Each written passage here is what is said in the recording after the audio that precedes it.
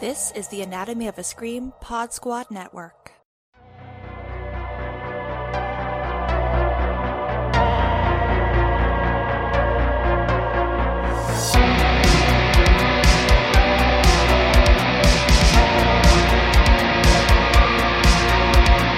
There's no beauty here, only death and decay.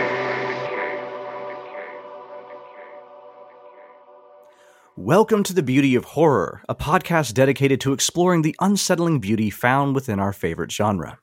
Each episode, I will sit down with a different guest to discuss a horror film they find particularly beautiful and why. I'm your host, Chandler Bullock, and today's guest is an award-winning and best-selling author whose works include the LA Times bestseller, The Lady from the Black Lagoon, Hollywood Monsters, and the Lost Legacy of Millicent Patrick, and the upcoming book, Girly Drinks, A Feminist History of Women and Alcohol. When she isn't writing, she can be found each week co-hosting the Reading Glasses podcast. Beautiful welcomes to Mallory O'Meara. Thank you for having me on. Thank you so much for being here. I know you have a really busy schedule, so it means a lot to me that you took some time out to discuss some beautiful horror with me today. Before we begin, I do like to kick each episode off with a quick quote about beauty that pertains to our topic, and I found one that I felt was pretty apt considering the emotions of the film that we're going to talk about today. The quote says, "Pity strains the heart, but without it, one would not notice the grief of others. Art does not avoid difficult subjects, and this requires that emotions be part of aesthetic arousal and the recognition of artistic quality. Aesthetic emotions absorb us in rapt attention with just enough distance supplied by the containment of art that we reap the intense insight available by means of emotion without turning away from that which arouses it." I will reveal who mentioned that a little bit later, but first, Mallory, let's talk a little bit about you and horror. How did you start your whole journey with this wonderful genre? I've always been really attracted to horror. I think it's because I'm attracted to hidden things, and that's really what horror is. It's a whole genre that explores the things that we're not supposed to talk about. It's legends, it's myths, it's underlying causes, it's secrets, and as a kid, I was always really, really attracted to that. I'm very, very close with my maternal grandfather. And when I was very, very little, he used to take me for a walk in the state park near where I grew up in Newburyport, Massachusetts. And the park is an old estate. Like, it just was one of those places that a bunch of rich people used to live in, with like their houses for their servants and gatehouses and stables and all these places. And they turned it into a state park because it was so huge. And, Wow. But when I was little, I didn't realize that a bunch of a rich family had lived there. To me, it was just like a bunch of cool houses in the woods. And my grandfather always would tell me, instead of, oh, well, this is the real history of this place, he would explain, oh, see that gatehouse right there? Well, that's where Snow White lives. And that place over there, that's where the seven dwarves live. And I became very enamored with the idea that there was like a history and a hidden secrets behind everything that we saw.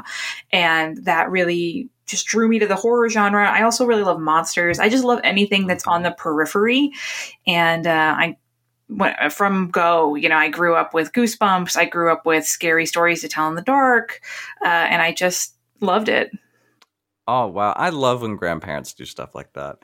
I had a few who, and I grew up in the South, so, we had our own little things too. Off the top of my head, I can't remember them, but there's something magical about the world already when you're a child. And when adults help children really explore that magic, I think it's such a beautiful thing. So I think it's wonderful that you got to have that experience growing up. And it's kind of like a true connection with the occult, right? They say the occult just means that which is hidden. And so you connect with that hidden space, basically, is what you're saying. For sure. And that's my favorite thing in all of horror. The moment in any horror movie, especially a haunted house movie, where, they go to the library and they find an old newspaper that reveals the horrible tragedy that happened at the house, and like the story behind all of it really resonated with me. I just it's just so cool. I always want to know, and it translated into a career as a writer and a historian and a nonfiction author. I just always want to know the story behind things. And I mean, horror is just the best genre for that. You don't get that really anywhere else. I have to agree with that. Yeah, there's so much going on, just even in the creation of this genre. As we see with your own work, you kind of digging up the past of Millicent Patrick and putting her back onto the fore instead of out of the periphery. And yeah, good on you. I really appreciate the fact that more horror historians, please show us what we're missing out on. So thank you for carving in that niche a little bit here in the modern era.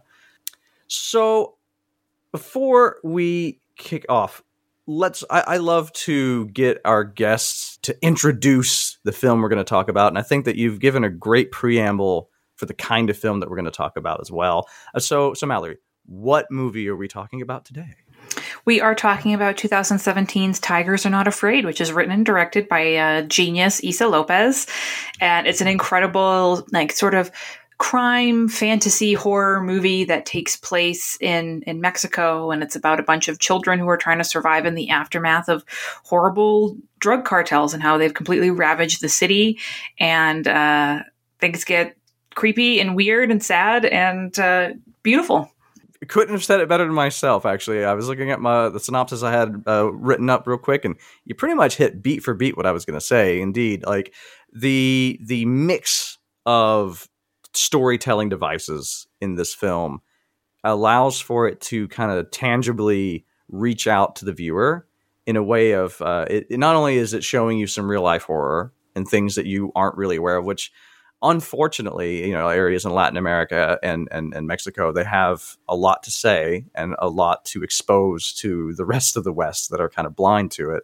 But they do it in such a profound way that, like, this movie is, you're right, genius. Issa Lopez she just put a big light on all of this in so many ways. So when I approached you about this, I think it's an easy enough way to see this, or at least it's easy enough to see when you see the film, but was this the first film that sprung to mind when I said beauty in horror, or was there something specific about this one that made you go, I have to talk about this film? Well, I just want more people to talk about it. I want more people to see it. Normally when I get approached for podcasts and to talk about certain movies, I always everyone wants me to talk about Creature from the Black Lagoon, which is great, right. But I've talked a lot about Creature from the Black Lagoon, and I always like to try to find films that I don't think are widely enough appreciated and widely enough seen. And I just want everybody in the world to watch this movie. So I was very excited to be able to, that no one had claimed it, and I had the chance to talk about it. I'm a little surprised that nobody had claimed it, especially since my first episode was a Guillermo del Toro double feature. I had figured that, I knew that this was in that kind of oeuvre a bit with the fairy tale aspects mixed with horror and real life historical events. So, but hey, there you go. I hadn't seen it yet until the podcast, and you know how it goes. Circumstances. Sometimes a film drops off your radar, even though you're thinking about it all the time. And I'm really happy you brought this one in because it blew me away. I gotta say, this movie is. So when I'm thinking philosophically, thinking of beauty, it's visually beautiful. The structure of it is beautiful. But more importantly, the humanity in this film is just palpably breathtaking to me. What then would be for you one of the more kind of powerful parts of the film that kind of like keeps you coming back to it? Well, I mean, it's a really perfect movie to talk about on a show that's dedicated to beauty and horror. I mean, the whole movie is about finding beauty and hope in a horrifying situation, and there's so many incredible moments in the film that show that. The setting is concrete, broken furniture, torn thing, like everything is broken in this movie. And then you have the heart of it, these kids who are trying to still make a life and be alive and find hope in a future. And it's just, it's a sad film. It's definitely not a happy-go-lucky, feel-good film that you pop in at the end of the day. You have to go into this movie with a sense of purpose, but I've ended up showing it to so many people and watching it so many times because of that sense of hope and resilience and defiance at the heart of it. And it's just uplifting is the wrong word, but it's almost like an empowering movie. Exactly. When you said the word uplifting, the word empowering immediately came to my mind as well. Seeing Estrella's whole character arc throughout this film, I think is so incredible. The hope. I love that. You brought that up. You know, she starts from a position of, I guess in her area, privilege would be where she's starting, since, you know, we do see these kids who are essentially just like the Lost Boys with Peter Pan. You know, they're orphaned. They don't have anything. One of them steals a gun from one of the cartel leaders, and he's just about to shoot him right then and there. So that was enough for us to know that Shine, as a name, that Shine is part of this whole world that's just ravaged. He is a ravaged figure. So when we meet Estrella, she's in school. She's got a mom. She's got a house. And very quickly, we see everything kind of just pulled away from her. And we go on that journey with her. And it's amazing to me that Issa Lopez still managed to make a story so gut-wrenching and have that semblance of hope by the end of it. Yeah, you really feel for these kids. You're when you start watching it, you're like, I will die for these children. Who do I have to kill to protect these kids? The performances are absolutely incredible, and that's, I think, where a lot of the beauty comes from in this. Besides the magical realism elements with their stuffed animals that walk around and the reoccurring animation of the tiger on the walls and on the ground, is the things that these kids build out of the broken, you know, remnants of their city. You know, they create this, when we first meet all the kids, all the boys are living on this sort of the rooftop of this abandoned building, and like the toys they make and the drawings they make on their soccer balls and the forts they make out of blankets and things that they found, like, it's beautiful. Yeah. I think it also just comes from that creativity. It's really unfiltered in this film for the kids.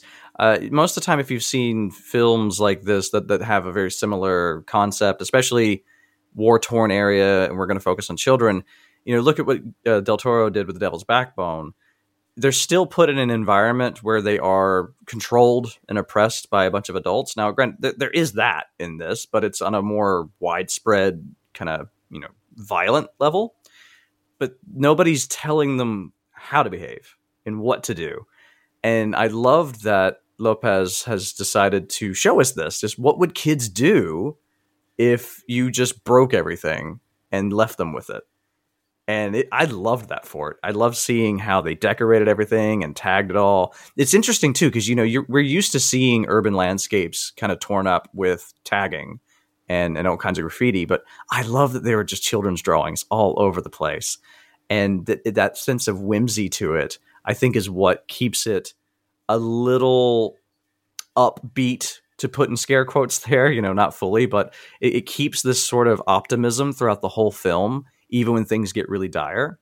And of course, then philosophically speaking, if I think about my own work with aesthetics, then there's a communication that's coming from that. And that, you know, her whole work is being put on display that way. When you watch it, what do you feel that the film kind of communicates to you?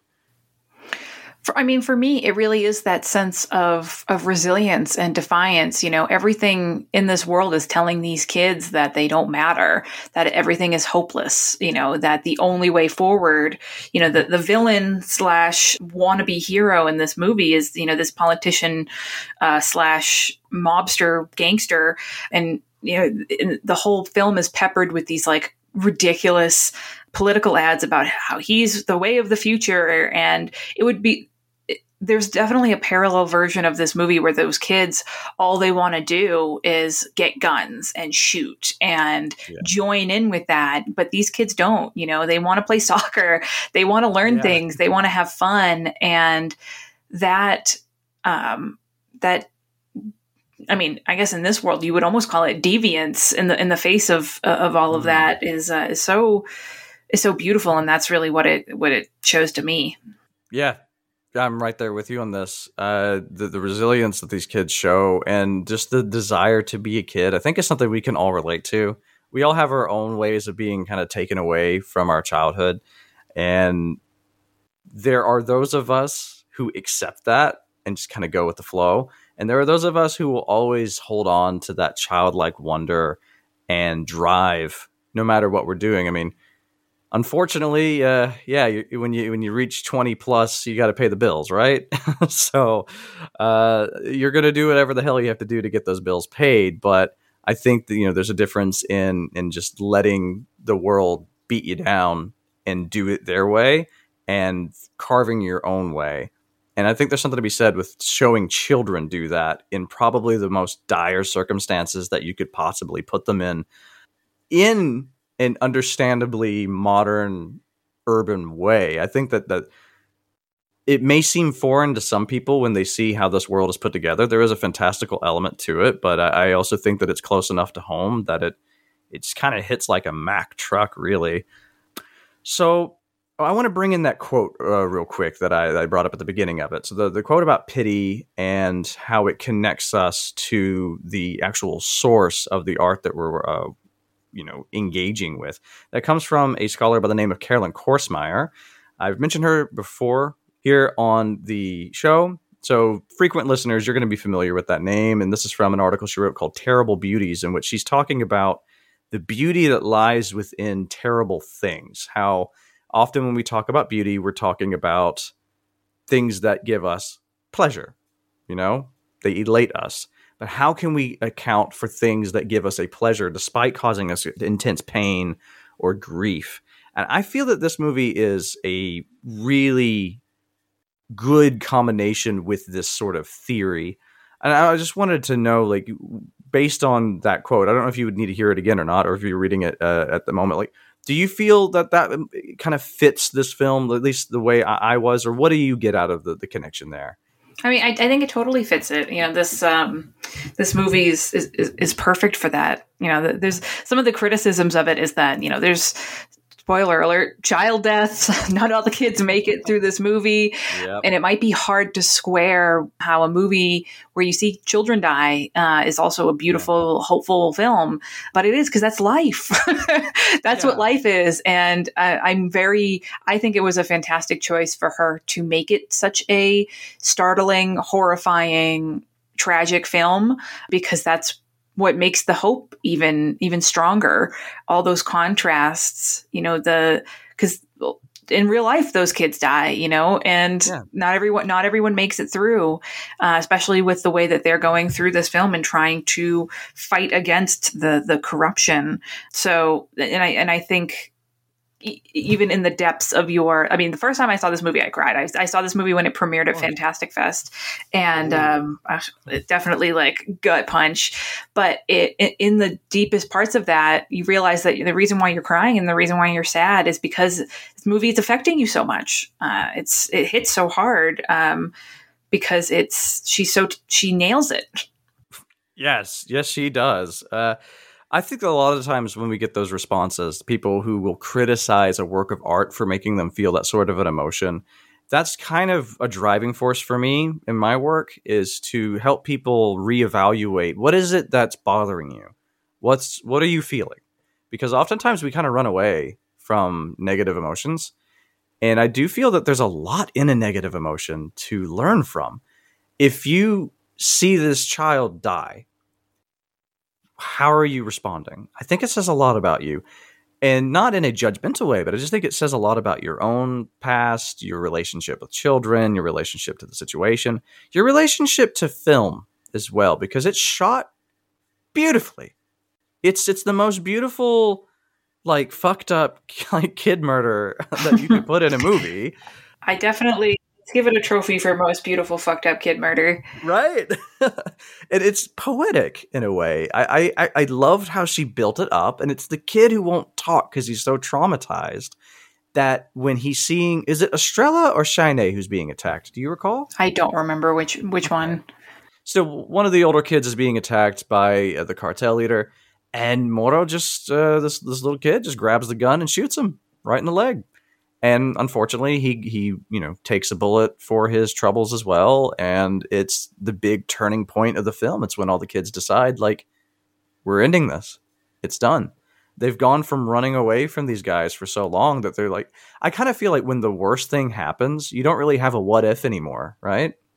For sure. I mean, it's definitely a galvanizing moment for these kids. And I think too, it really makes them realize that, they're not immortal. They're seeing it happen to their parents, and they see it happening to the generation ahead of them. Mhm. And you see a lot of moments like these in literature and film that features kids, is like that crossing over moment when you realize that like adulthood is coming for you, and the problems of adulthood can affect you just as much as they can as adults. And that's what happens to these kids. They realize that it's not just gonna come for their parents; it's gonna come for them too, and they wanna. They're very brave, and they want to stand up to it. Yeah, it's interesting too, right? Because they seem to be aware that it's going to affect them, but it has affected the children differently in general. Either they're orphaned or they're kidnapped, but they don't really know of what happens to these kids. They're like, that's the mystery for them still. That's where this kind of urban legend aspect of this whole cartel sits with these kids. Is they know that the mothers, the women, just get murdered. They're just beaten up, murdered, done. And then the kids, they're just like, nobody knows. Even though if we, obviously as adults, if you have any knowledge of how these cartels work, you kind of have an idea what's going to happen with these kids. And we see it at one point when I think it was Kako was his name. Or is it Chaco? I'm going to do it real quick. I have the list right there. When Kako is murdered, you see the kids in the cages. So you know they're being sold. You know that they're being used that way. And it's interesting how the kids seem to be aware of that. But as you're saying, they have that dissonance of like, but adult problems are adult problems and our problems are our problems. And yeah, it was the moment that they lose Moro that they just kind of all grew up that day. And yet they still maintain their child essence, I guess, if you will, even at the end of the film. We've broached a little bit on the magical realism. You've mentioned the stuffed animal that came to life and the animations with regard to the graffiti, but I do think there's something to be said about how fairy tale is used in this film, because do you think that you were mentioning some tales from your grandfather. What do you think the kind of relationship between fairy tale and horror is, at least from your perspective? Oh, I mean, they're neighbors, they're best friends. Fairy tales are horror.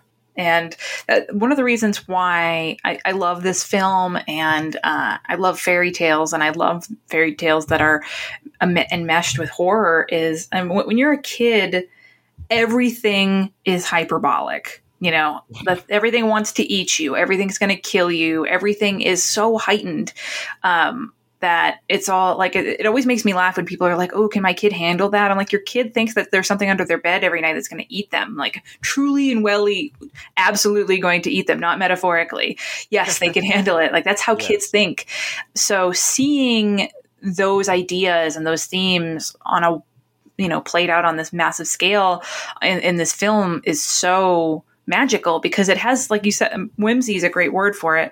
But it has all those moments of fantasy and whimsy and fun, but at the same time, just like a fairy tale, it quickly takes a sharp turn into darkness.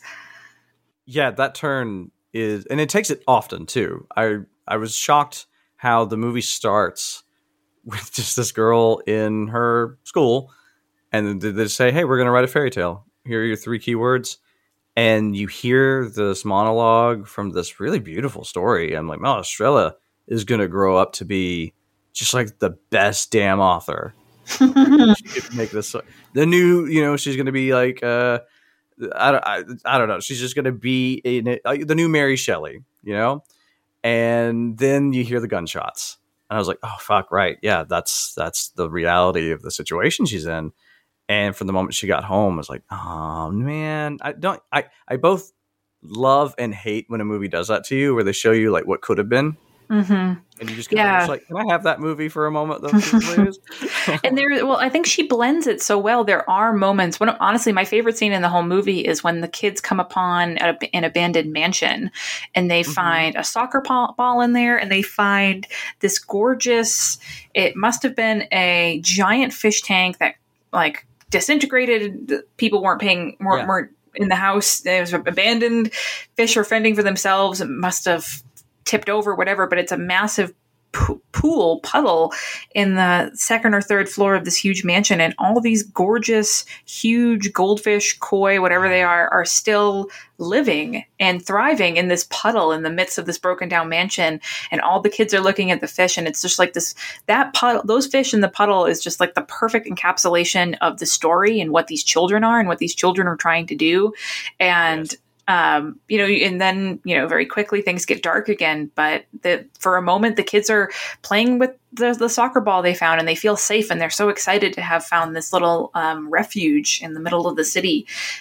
She blends those moments so well with people shooting at children. Yeah. I love that you brought up the goldfish, the koi. Yeah, these giant, beautiful, exotic fish. Because when you're comparing them to the kids, I hadn't really thought of it until you said it just now. But another thing that makes me feel that they're connected is how no matter what, when it comes to the whimsy or how dark it gets, there's always a sense of tragedy with these kids.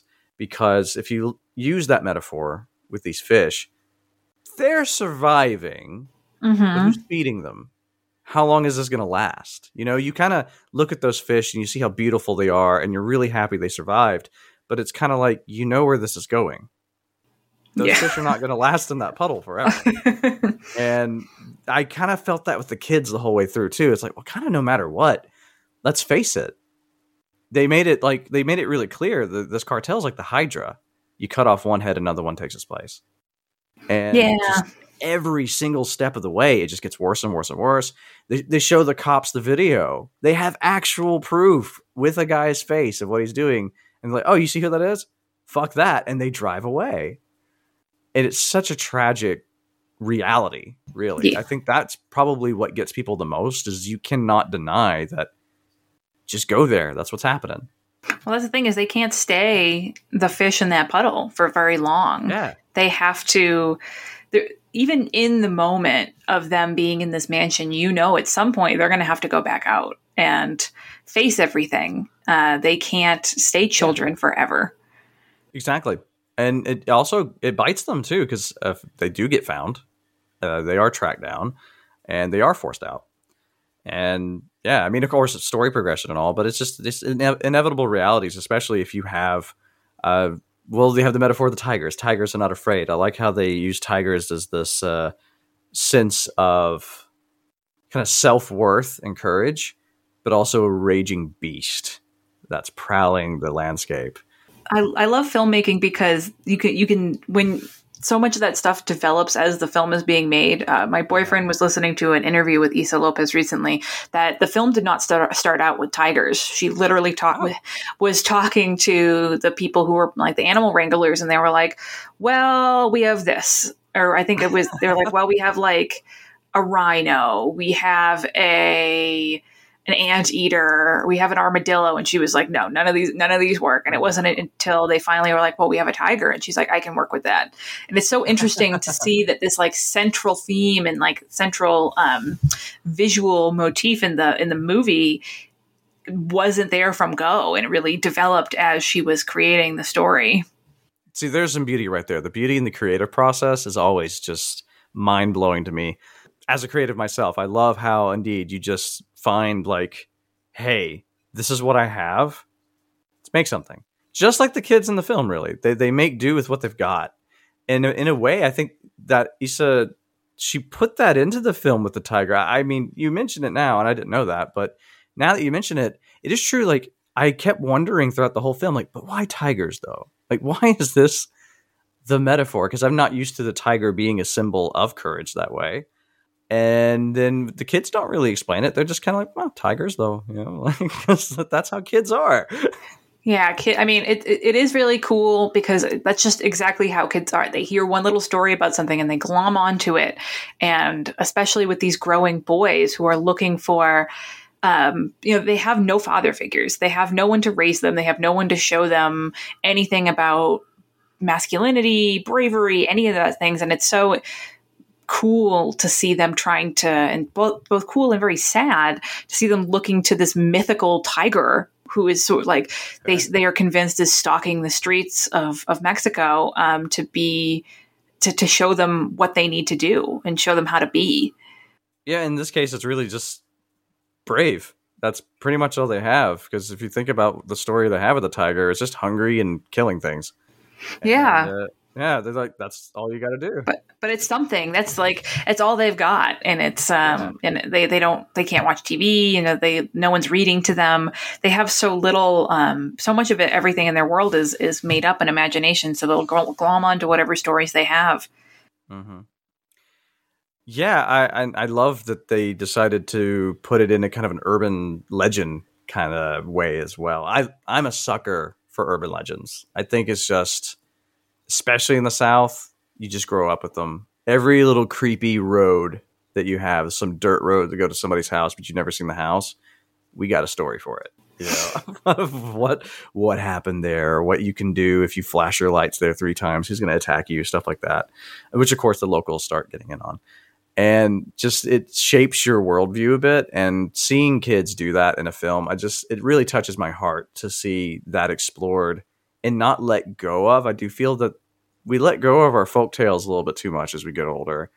And I really adore a film that kind of forces you to remember those times a little bit.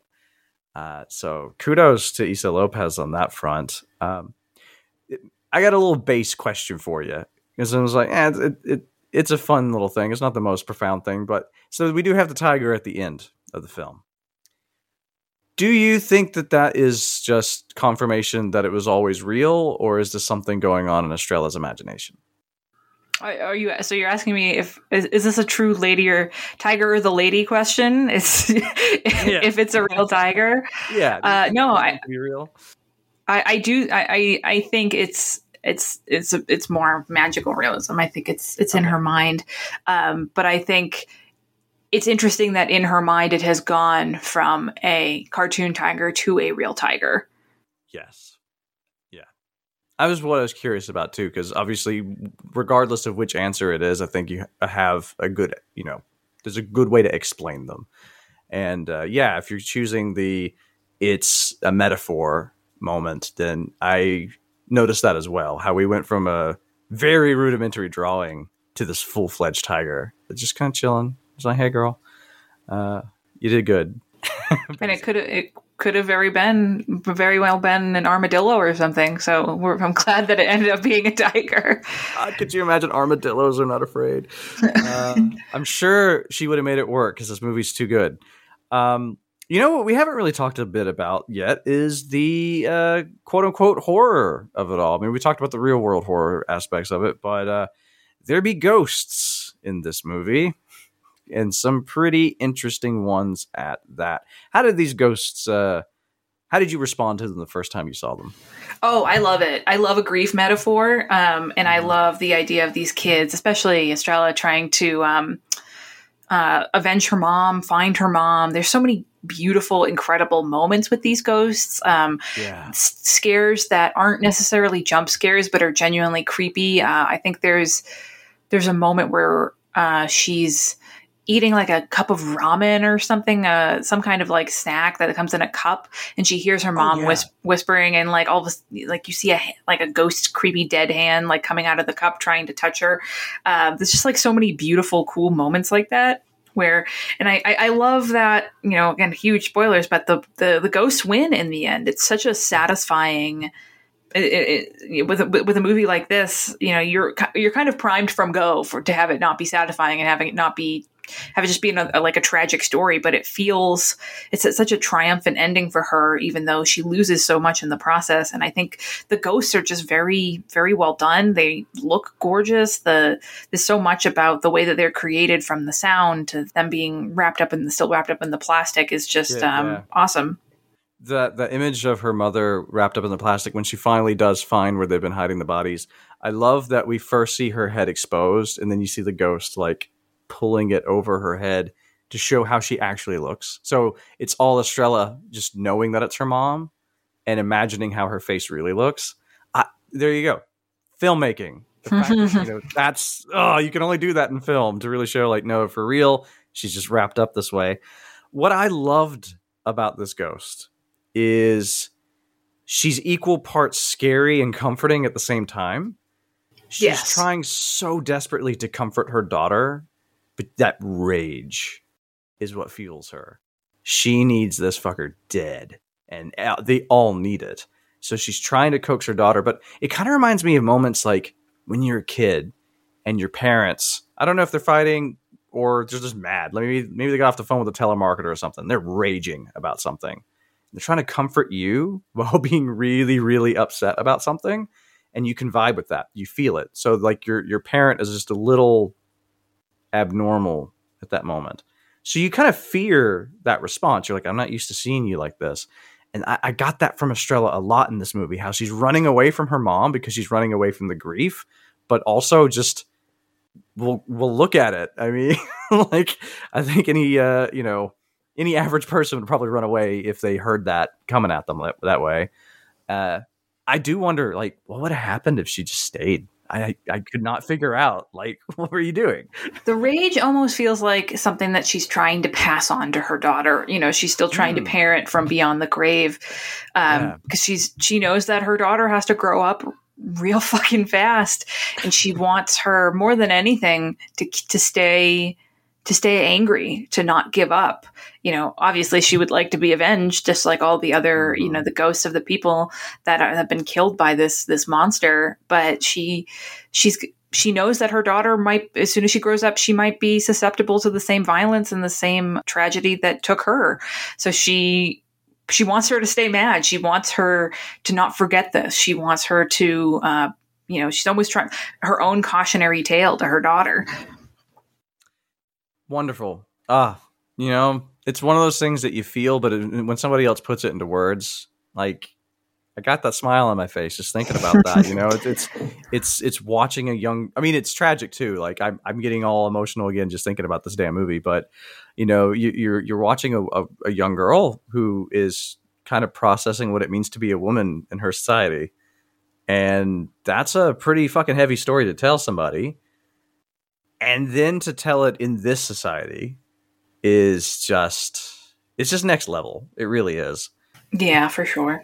And she loses every other figure in the film that was keeping her comforted as well. Yes. Because she is nothing. Can't be a mother.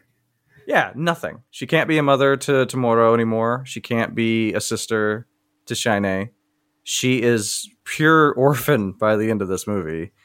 And yet stronger than ever. Yes, absolutely. And I think, that's what I think her mom was successful. Like good job, Ghost Mom. Like she prepped her and like, it wasn't beautiful. It wasn't, it's not good to feel those feelings.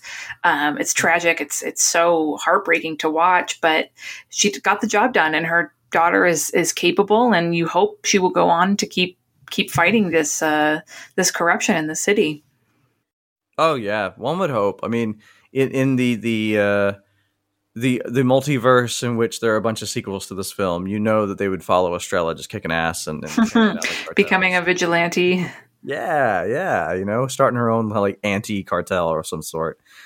And yeah, I mean, you say it's not beautiful, and I know what you're getting at with that. I just want to point out for, I guess, listeners as well, like there is a beauty to tragedy that's where the difficulty of it comes into play.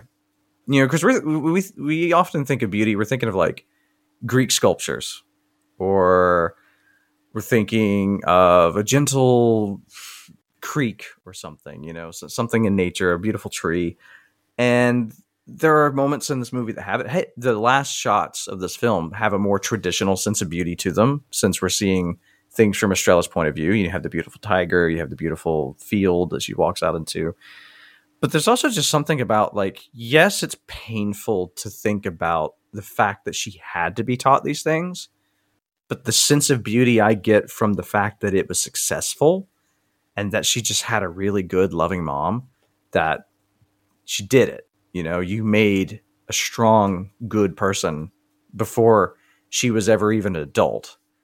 That's where you can find these slivers of beauty in something quite horrible.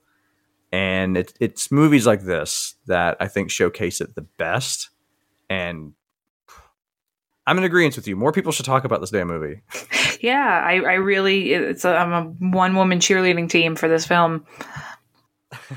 Well, you got another cheerleader right over here. Whoop. We'll preach the gospel on this one.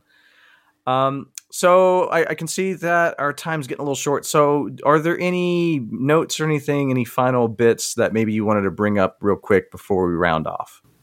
No, I mean, I just think people should watch it. It's a timely movie. You know, it came out in 2017, but just with all of America is reckoning so much with its own violent past right now and violent future and violent present. I think it's a movie that more people should watch and think about the sort of generational effects that those bouts of violence have, the ripples that they have throughout for kids, especially. I know it's a awful time for children to grow up right now. Yeah. I think it's a great film to watch and reflect on that. That generational aspect. Yeah. That's a kicker for me as well. Especially we come from a generation where we're kind of front and center about generational like trauma and that ripple effect you're talking about. We feel it really heavily. The wave hit us really hard. And so we can just see where it's going next. And I do think that if anybody doesn't understand that, show them this movie. This is one I think will clear up a lot of that emotion in there. The power of emotion. It can teach you a lot of things. Well then, thank you so much for, sitting down and talking to me about this wonderful film. I'm going to quickly wrap up then. So this podcast is a part of the Anatomy of a Scream Pod Squad. Be sure to follow up the Anatomy of a Scream podcast page on your preferred podcast platform to check out more introspective, semi-academic, and fun podcasts, including The Scream Teens, hosted by Gory Corey and Lena, The Road to Nowhere, hosted by RC Jara, and much, much more. You can find more info at anatomyofascream.com. If you are interested in more of my musings on beauty in horror or horror in general, you can follow me on Twitter at _Shockaholic, and you can check out my website, which is shockaholic.org. Right now, I'm doing some coverage still for the Salem Horror Fest, which by the time that this is coming out, has just finished its live program, but there's still the virtual program to come. So be sure to check out that website if you want more on that. So, dear listeners, what are your thoughts on Tigers Are Not Afraid? I'd love to hear your thoughts on Twitter at BeautyHorrorPod or via email at beautyofhorrorpod@gmail.com, or you can join us on our community space on Discord. Check out the Twitter page for that. I want to thank you again, Mallory, for sitting down with me today. So where can all the people find you and your work? And is there anything you would like to plug that you got coming up here in the near future? I'm pretty easily findable on the internet. Just go to MalloryO'Mara.com. I'm at Mallory O'Mara on Instagram and Twitter. My new book, Girly Drinks, which is a world history of women and alcohol, is out October 19th. So it's pretty soon. You can also, this is a great time of year to buy my first book, Lady from the Black Lagoon, which is a biography of the woman who designed the creature from the Black Lagoon. So I got a lot of stuff going on. A lot of stuff. Yes, I know you're very busy, and I just can't wait to see what else you're whipping up and putting out there. So be sure to check out her socials, everybody. And of course, thank you, dear listener, for joining us and talking about the beauty that lurks within the horrible. Goodbye.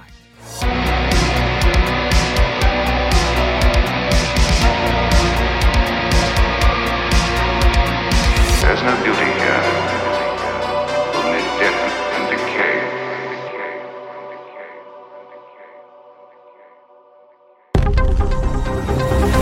The Anatomy of a Scream Pod Squad.